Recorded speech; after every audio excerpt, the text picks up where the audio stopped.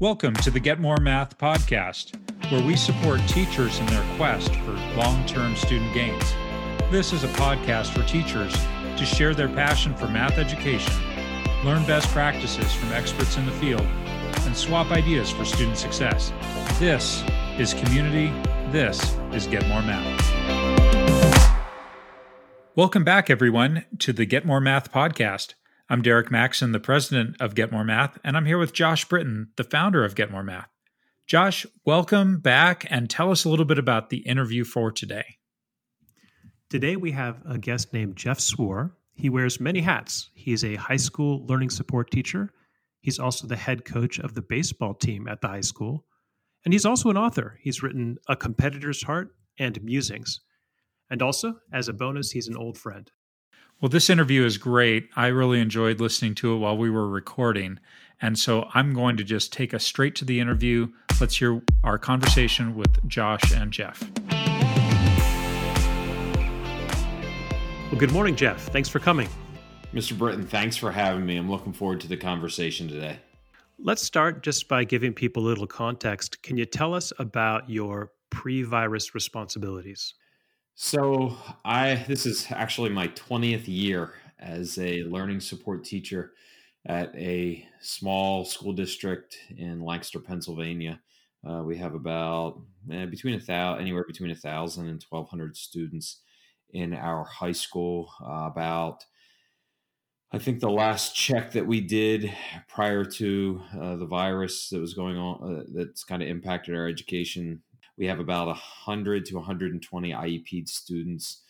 Over the last 10 years, I've mainly been co-teaching in the area of algebra, but also providing replacement instruction, supplemental instruction to learning support students, mainly focused in algebra, but covering a number of math topics for them.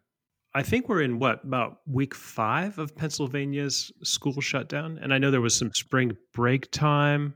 Yeah. So the way I can remember that is March 12th was our last day of school. We had a scheduled day off, as funny as it may sound, a weather makeup day scheduled for March 13th. And we hadn't had any weather to cancel school. And I know that because I also coach baseball, and I know we were on the field on March 13th at about 3:30 when Governor Wolf declared that we'd be closed for 2 more weeks. So I know that March 13th date sticks in my head. And, you know, as we're here now, we're about 5 weeks later from that particular date.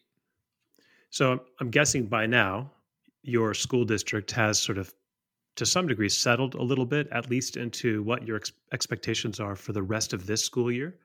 Can you give me a summary of what that looks like? This past week was our first, I'm going to say, air quotes, official week of us significantly connecting with kids to move things forward in our curriculum.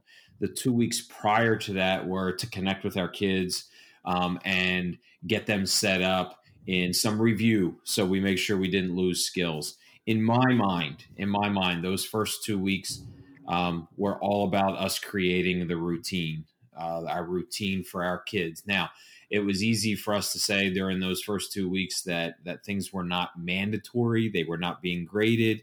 So I would, if I go back, and I'm not going to say I've created the data, but just kind of looking off my head, had about 50% of my students have some type of contact at that time. And mostly what I consider contact is logging into the video conferences, the connections that we were making at that time. And then this past week, I honestly, a real awesome thing for me was we started on Tuesday. We kind of had Monday as like the day after the Easter weekend. And Tuesday, in my 2 learning support classes that I teach, we had 100% attendance. 100% of the kids check in during the video conferences. And then in a class that I co-teach, we have 22 students, and I believe we had actually one of the students dropped because of this kind of moving to a homeschool format, and we were at 21. So we had 20 log in at that point. So for me, like attendance wise and connection wise was huge during this first week. So it's just really helping the students establish what is a lot of people say a new normal, but I say a new routine for them. So when you talk about routine and establishing routine, are there specific steps or advice you've given to kids to try to shape their mindset and their habits? I'll answer that or begin the discussion with a little bit from a learning support special education standpoint. We have some students who struggle with routine even when we have school going on. Okay. And school's pretty, for us, it's pretty organized in that, hey, a bell rings at 7:35 and the day starts. And a bell rings that ends that class and moves you to another class. And a bell then rings at 2:45. So there's a lot of structure to it that's now been taken away. So it leads us to something that we've done for our special education department is for our highest need students. When I say highest need, I say the students that need some of that structure. We create a simple Google Doc for each of those kids. And so it says Monday, Tuesday, Wednesday, Thursday, Friday, has a column there for them in each of those days. And most importantly, on Tuesdays, the way our district has handled it, on Tuesdays and Thursdays, we have assigned class meeting time. So we have a block schedule at our building. So we have 4 periods. So on Tuesdays and Thursdays, period 1 begins at 8 o'clock, and the students log in to a video conference with their teacher, just as if they were holding class remotely. That goes to 8:45, and then the same thing happens for period 2 at 9 o'clock, period 3 at 10 o'clock, and period 4 at 11 o'clock. So what we've tried to do for our kids is create a schedule and then have either the special education teacher or the regular education teacher get their link in that schedule and share that schedule with the kids. So they have one place that they can go to say, okay, I click this link at 9 o'clock. I'm going to go to my period 2 class, and boom, there we are. And we're fortunate in the district and the school that we work at that we have many great teachers. And so trying to implement those things, albeit new here, has not been difficult. They've got those links in there, and it's really helped our kids out in establishing that routine. For me specifically, with the kids, and actually this is kind of a shout out to one of my department members. I wasn't necessarily going to go this route, but another guy that teaches replacement math in our department, he was meeting with his kids on Monday and Wednesday as well. And I thought, probably best that we do that consistently. So I term it as optional for them. But I also I'm available on Mondays and Wednesdays at the same exact time that they would meet with me on Tuesdays and Thursdays. And again, while it's optional, I would say that we were probably in the first week on Wednesday, we were probably at about 50% of the kids logging in then and connecting with me remotely on those like quote optional or what our district terms as asynchronous times where they might have some other activity that the kids are doing. Let's go back to that Google Doc for a moment. So you've got it Monday through Friday, Mm-hmm. and you've got links to I guess it's your whatever your video mechanism is, your platform for specific times. Do you put other content on the columns as well? Okay, so since we're sharing that individually with a student, what I do is just leave that link in there. Then in our management platform, which we use Schoology, which in our management platform, I will put a weekly schedule that's kind of general for our class. And basically it involves them logging in, completing a certain number of problems.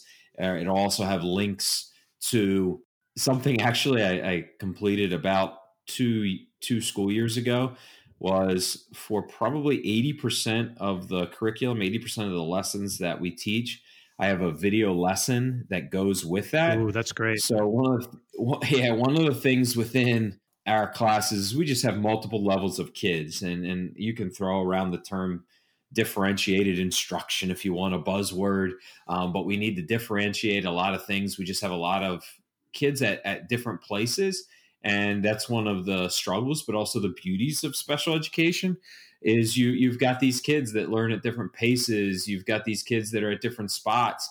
Well, having those video lessons allows me to kind of split into 10 people, so to speak, if I need that. It's just kind of sending those links out there for them. So actually, just before we started this conversation, I was developing the next week's schedule to be like, hey, these are the core concepts that we're going to cover. If you need more, here's a link to this particular video to be able to to reinforce that learning or expose you to that learning. And then we're going to go ahead and see how much of that you retained and what you know from that. So let me see if I understand this. You're saying you have 4 out of 5 of your lessons actually already, you've already created videos to instruct kids on that.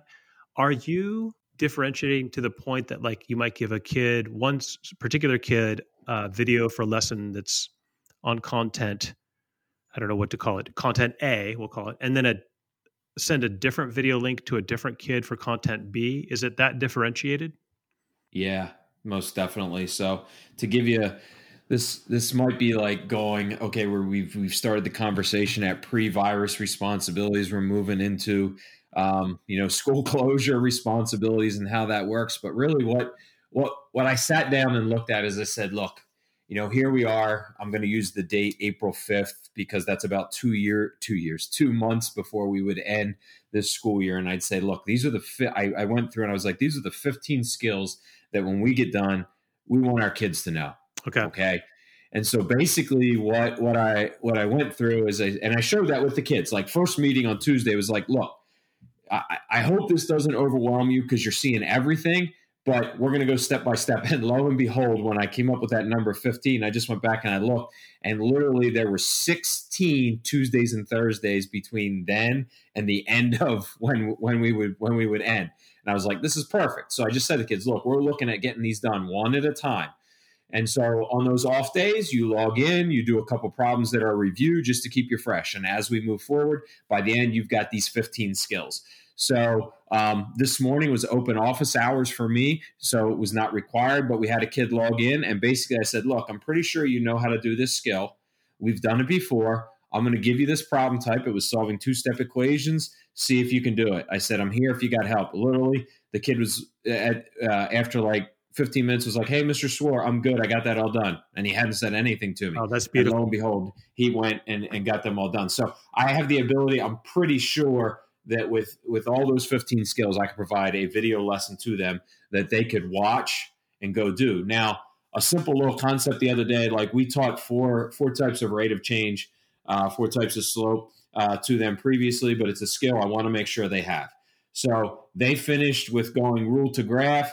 And then, boom, I said, hey, I don't know if you need to watch this video, but I'm going to give you these problems, see what you can do. And lo and behold, they did 5 of them. I was like, all right, checkbox. So basically, I'm sharing with the kids like their progress that, okay, they've checked skill 1, they've checked skill 2, they've checked skill 3. Okay, we're going to move on to skill 4. So talk about differentiated.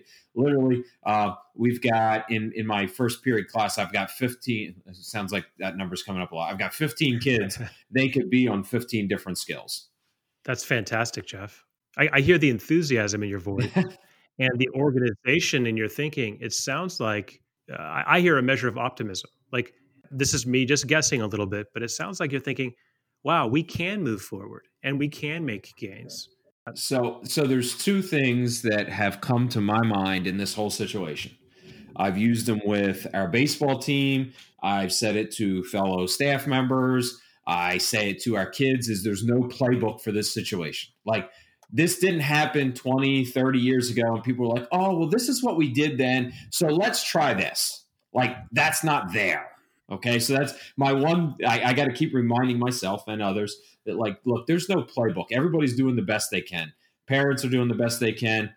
As I sit here and give this interview, like my wife's working like crazy because we got 3 boys, 2 of them are in school, 2 different schools. 2 different grade levels, and we're trying to figure all that out. Parents are doing their best. Teachers are doing their best. Students are doing their best. Like everybody's doing their best with no playbook. And then the second piece of that is, it's a quote that I think I've kind of put together, but it's probably from a myriad of different places, is just where there's great challenge, there's great opportunity. Mm-hmm. So we've got some great challenge here. Like, again, nobody's ever seen this challenge, whether it's in school, whether it's, in our country or in our community. Like this challenge has never been here before. And there's some type of opportunity. And that doesn't mean we're trying to exploit that opportunity. Right. For goodness sake, nobody's like signed up for this challenge, but there is some opportunity here. And for me, I'm a very linear thinker. So I was like, all right, what can we make this do to be the easiest for kids to know what the expectations are And so this is what I'm going with. It's my best right now. It's my playbook, which is maybe we're developing as we go. You just said nobody's signed up for this challenge. I got to say, Jeff, I feel like in my own life, and I am 50, so I've got a lot of years to look back on. Most of the most significant challenges I definitely did not sign up for. And yet, from the perspective of looking back over those years, many of those challenges, indeed, it turns out, were opportunities. In fact, Get More Math is an example where I was given a classroom that had all computers in it. And at first, I viewed that as a con. I was like, wait, I don't have room for my desks. We're going to be crowded. These computers are in the way. And nevertheless, it turned out that's the semester where I started doing Get More Math. And it's because I had computers available. So anyway, that whole idea of not choosing the challenge, boy, that resonates for me. I am curious, as you are legally obligated to ensure that your kids are have all their needs met as specified in individual education programs, are you finding there are some obligations that are harder to meet? I think that everybody, include myself, I include parents, I include other teachers, are used to meeting those obligations as they appear on paper in a brick and mortar school. And we meet those obligations and they look different now. And nobody really thought that what it would be like to implement them remotely. Mm-hmm.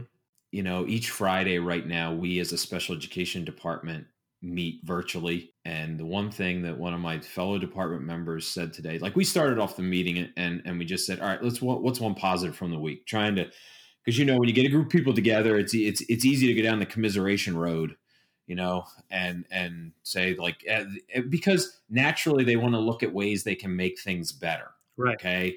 It is not in a negativity way. It's just like, okay, here's some of the struggles. What can we do to make it better? And it was just like, we started with the positives and our department shared a lot of positives, but there's one that really stuck out. And this department member said, the positive for me is all of you.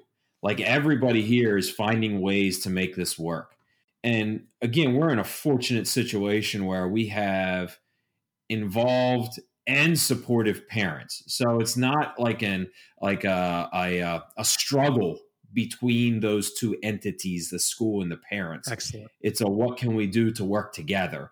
And, that's the one thing about this historic, I keep saying the word historic time because it is, it's historic and people, it's, I think, maybe this is, as I'm talking about it, one of the challenges that we look at and the opportunity is like, show a little patriotism here. Like Americans have typically found a way to work together to conquer what's in front of them.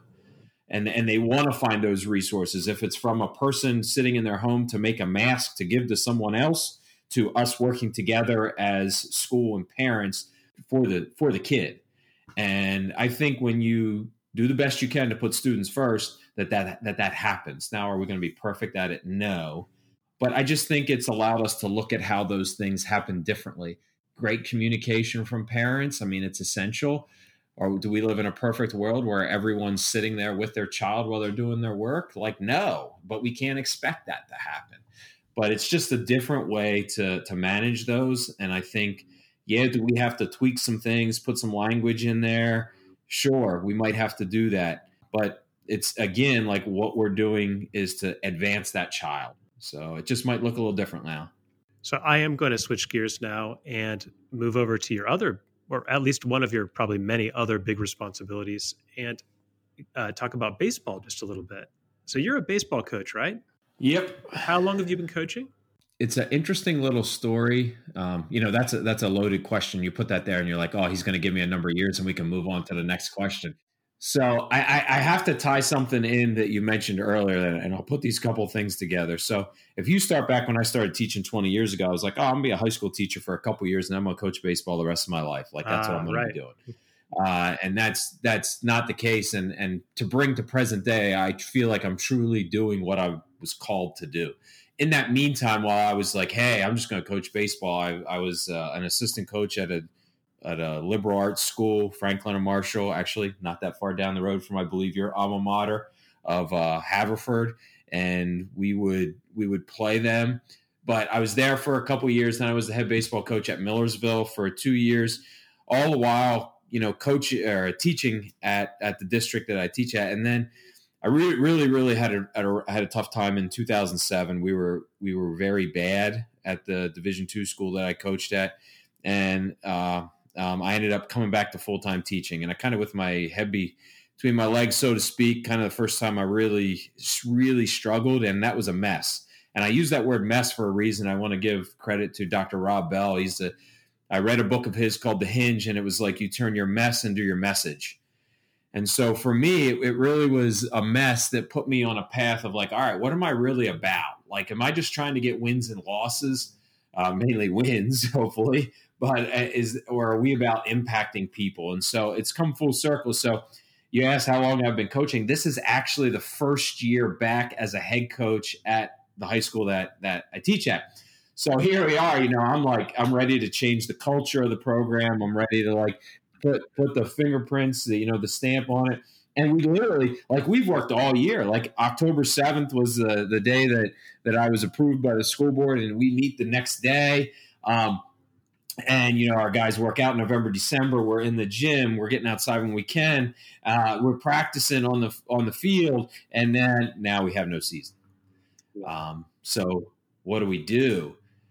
And so you talk about passion, and this is where if I'd have gone back, 13 years ago in 2007, our season would have been over. I'd have been done. We wouldn't have been meeting with the players, and the year would be over, and we'd be looking to collect uniforms. But that's not what we're doing. Since we stopped practicing, we've been holding virtual practices every Tuesday and Thursday, beginning at 3:00, which is our normal practice time. So on Tuesdays, it's kind of a shorter time. It's just a check-in. I want to see the guys' faces. I want to make sure everything's okay with them. And quite frankly, to the point where one of our players, I usually ask, hey, how are things doing? Everybody good? Anything I need to know? Everybody healthy? And one of our players, he's like, Coach, he's like, my dad was just tested and tested positive. So thankfully, that was a couple weeks ago, and the trend is in a positive direction. We've continued that. And then I want to make sure I give a shout out to a couple people. Dr. Brett McCabe was one of them. He's a sports psychologist. He happened to be a baseball player in college at LSU, and he won a couple national championships. So he carries some street cred, so to speak. And he met with our team, and it began there. I was like, oh, we can get some people. You know what? Everybody else is sitting at home. Oh, right. Not doing stuff. So Jerry Weinstein is I won't tell you how old he is. He told us how old he was when he met with the team, but he is a baseball legend. He is just a coach from high school to professional, and it just loves the game. So he shared with our guys a week ago, and just yesterday, the Minnesota Twins pitching coordinator happened to be a player of ours at Franklin and Marshall when I coached there. And he came and spoke to the guys and shared some time with us. So Thursday's our guest speaker. And then next week we have John Gordon, who's an author of The Energy Bus and many bestsellers, has worked with a number of sports teams. He's coming to speak. So it's been great on one end to be able to bring those in. And again, so I go back to the challenge and the opportunity. It's a great challenge. Well, what are we going to do with our opportunity? We have an opportunity to get our guys a little bit better. And my line to them this past week is we're not collecting uniforms, we're collecting improvement. And that's what we're trying to do with our guys right now. We'll collect uniforms later. That'll happen. But we're trying to get a little better, and we can do this, in this way right now. That's great, Jeff. It sounds like, again, it's fun. I can hear the enthusiasm in your voice. You've found ways to make this time period valuable, meaningful, helpful to your kids and to your athletes as well. And congratulations on becoming head coach. This is a very strange first year for being a head coach. It is. Well, we're undefeated. Wow, that's fantastic. Yeah. And you said something right there, and I don't know what it means to you, but it means something to me. And you said was that you found a way. And honestly, that's a hashtag I've used on social media lately. And, our high school mascot happens to be Pioneers. Well, if you're going to be a pioneer, it's you got to find a way. Jeff, you are one of the first people who ever used Get More Math. I made it, I think, about 15 years ago, and sometime within a year or two after that, you would have been one of my co-teachers and started playing with it. I am super curious what the outsiders or insider outsiders view was. What was that like there at the outset? You brought that up, and the first thing that popped into my head was LSS DFS run fast or whatever we had to type in to run it the first time. Oh my goodness! Yeah. Right. I have no idea what that meant, but I knew I was the monkey and I could jump through the hoop for you on that one. So to me, when somebody is passionate about something, they're always going to find ways to tweak it and make it better. So when we started with, and I say we, it was developed by you, but when I say we, it was always the give and take of like, how can we make this better? Mm-hmm. How can we do this? And the end product was the kids' performance, not the end product of Get More Math. It was the end product was this is having an impact for our students and their learning. And so, I do a lot of reading, and we talk about motivation, and we talk about the carrot or the stick, that you put in front of the kids. Well, the crazy thing is much of that like carrot and stick in this environment is taken away. Like, oh, well, I'm not getting graded on this. Why do I do it? Okay. And I've really talked to our kids about we do things for learning, not for the grade. And I've had that message from the beginning of class, okay, from the beginning of this school year, and now it's reinforced. So to bring it back to what Get More Math has, I'm going to say, evolved to and started at was about making it better and making it better for the kids learning. Okay, well, now it's also deep down, these kids are motivated to learn. They're motivated by education to improve and to learn. The grade ends up being that result. And this, you could get into a whole discussion on grading, but now it really brings philosophically to the forefront. If I'm not really being great, if there's like the kids don't see the grade, they see the learning, we've really reached utopia because Absolutely. Now it's just about the learning, And so again, where great challenge is great opportunity, remove that grade and see what the kids do. And if they continue to work, you know what? We've got it. We've got it. So for me, Get More Math, like to have a conversation with the kids, be like, all right, look, you got, we just introduced a skill. It's red. You know what? You got that yellow now. All right. That means you've improved. All right. You know what? Given a little later, it's green. Now, I kind of chuckle because I'm not going to say I know all the algorithm behind it going from red to yellow to green to silver to gold. But I do know that if you do it over a long period of time, you're going to make that progression. So, hey, we got 2 months. Let's see. Do you have the ability to move that to yellow to green to silver? And now that motivation is learning, and there's no grade associated with it whatsoever. So again, you could have a long discussion on grades, but it's the idea of that learning and the evolution of Get More Math, tweaking it to support that student learning, to me, is what it's always been about. Beautiful. That is very true. And it's funny, you talk about motivation. I always found that students making gains and learning things, typically for most kids, that was massively motivational. And in particular for our clientele, these needier kids often, boy, they start to make gains, they start to understand math, and you don't have to force them to do anything. They want to do more because it's so delightful to find that they're actually successful after often prior years really stumbling, really struggling, and experiencing math and trying to learn math is painful. To turn around and start building success is it's its own reward, and it becomes massively it provides its own rocket fuel. And then getting back to the development of Get More Math, I found that massively motivating. Seeing my kids excited about learning really excited me about, improving the system and putting more time into it so they'd be even more excited about learning. Knowing you long enough, I don't know if you remember this statement. I made it to you because it was kind of a theme of mine when our oldest son was, beginning preschool, and we look at some things educationally. And my statement and my belief was that I don't know where my child's going to go to school, what he's going to do. My goal is I just never want him to lose the joy of learning. And I look at that in our students. And so now it's kind of a little bit of I've always taught high school. Okay. Always taught high school. And you've got some kids that we use the word motivation. Like, I like to use inspiration mainly because I think of inspiration as like coming from the inside. Motivation is typically that comes from the outside. Okay. Do we motivate? Sure, we motivate. But when we can get to a point where there's an inspiration, then again, like, we've reached that top for the kid.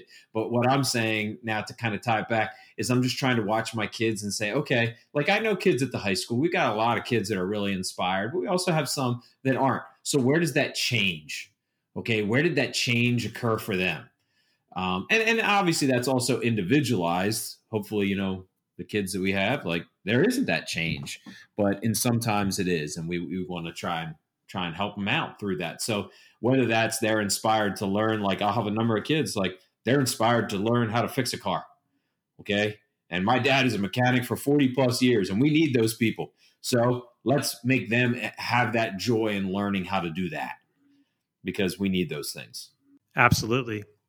I have one more topic for questions. I think it's a different place for our conversation to go. I'm thinking a lot about the fall and what it will look like. Let's suppose the pandemic issues have settled. We're able to go back to our brick and mortar settings, but of course with a 5-month out of building experience, if you will. What sorts of thoughts are you having about what that might be like? Well, I am very partial to the philosophy of we have to make connections with our kids first. And part of our professional development throughout this year was understanding the different places that our kids come from. And we're in a district we don't have as much adversity as other places. Okay. If you were to just ask me on a scale of 0 to 10 on the adversity that our kids face, 0 being none at all and 10 being like the worst ever, I'd put us at like a 3-4, overall as a district. Now we have some kids that they're facing those 8, 9, 10 adversities and struggles that they bring into the classroom. But my basis and my start is always with relationships. And obviously when you teach algebra, you can, talk about relationships on one hand, but you can also talk about the human aspect of relationships. And I think that's a huge piece. So for me, coming back in the fall, it doesn't change. And what I mean by that is that's the basis. That's the basis. That's where it starts. If we don't connect with our kids, we're starting from behind. Okay. We're starting in the negative numbers as opposed to at least starting at 0. And we've got to establish those relationships. So for me, that doesn't change. And quite frankly, I'll tell you the reason I firmly believe that the reason that kids continue to show up is because we've started with that focus, that relationship, that we can at least put that human face in front of them on the screen. Now, curriculum wise, and where that goes is we're going to have to make changes. I mean, we are going to have to be adaptable. So if we feel like we're going to do the best we can with our Algebra 1 kids, but if we think as teachers that they're going to walk in as the same Algebra 2 student at the beginning of that class, like ending that Algebra 1, we're kidding ourselves. But again, it comes back to my core philosophy is we got to meet that kid. So we're going to have to make some adjustments. And maybe this is to throw a little bit of coachism here. We don't have to make the adjustments. We get to make the adjustments. It's a privilege. Nice. It's not something that we're required to do. It's something we need to do. We get to do it for our kids. And so it's going to take some flexibility, and that's going to be tough because teachers are type A personalities that, they're like, all right, well, I'm going to do this and we're going to do this. And, so it's going to take some adjustment, but it's, again, we got to make those connections and those relationships with those kids. and see them as a person first and a student second. And I tell our players that all the time. You're a person first and a player for us second. That you're not a cog that we're going to put out on the field to just do a job. You're a person and you're a human. And I think the challenge that we're having right now shows our humanity. And if it doesn't, then we've done our society a disservice. And so when we come back in the fall, if we don't show our humanity, we're doing our students a disservice. I love that. I'm going to summarize at least how I hear what you're saying. In a sense, you're saying, Josh, nothing will change in a way, because I know that you're already deeply focused and invested in relationship, and you will once again invest in relationship. And I also know that you're actually very thoughtful about assessing each kid that walks through your door, and you make a full commit to each one of those kids from day one, and not just sort of relationally connecting, which is at the core, but also tactically speaking, just identifying what they know, what they don't know, how you can support them. So you'll still do that. Maybe the difference will be there'll be some kids who don't know as much as they would have, but sort of practically speaking, that doesn't change anything. I mean, you always find what level they're at and where their gaps are and make plans to address them. So it's kind of interesting from your workflow and your style. It might just be double down and keep going. You make me think of one thing. Some people, when they hear the three letters IEP, they worry. Like maybe a teacher worries, am I going to be able to meet the needs of this student? The parent might worry and say, oh, well, they have an individual education plan or program, and they're not quite at the level where everyone else is. And I look at it and say, well, you know what? In this situation, we have the ability to continue to do everything that we've been doing, is work at that individual kid's needs. And we're just going to continue to do that. So again, one challenge is an opportunity. Well, Jeff, I really appreciate you taking the time to chat with us about what you're doing these days. It is really wonderful just to catch up. Thanks so much for visiting today. I'll say it again. I mean, it's relationships.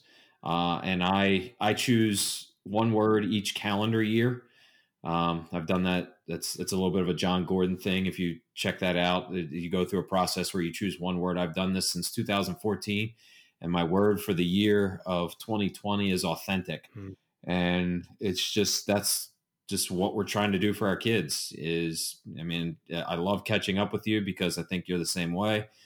JB is just it's authentic. Like it's like, here I am. Here's where we're going to be. Here's where we're going to go. And we're going to do the best we can. And I think that's what brings us to this situation that we're in right now. Well, thank you, Josh, and thank you, Jeff, for that interview today. Josh, how would you break down this interview into some things that we could use as takeaways, some highlights for us?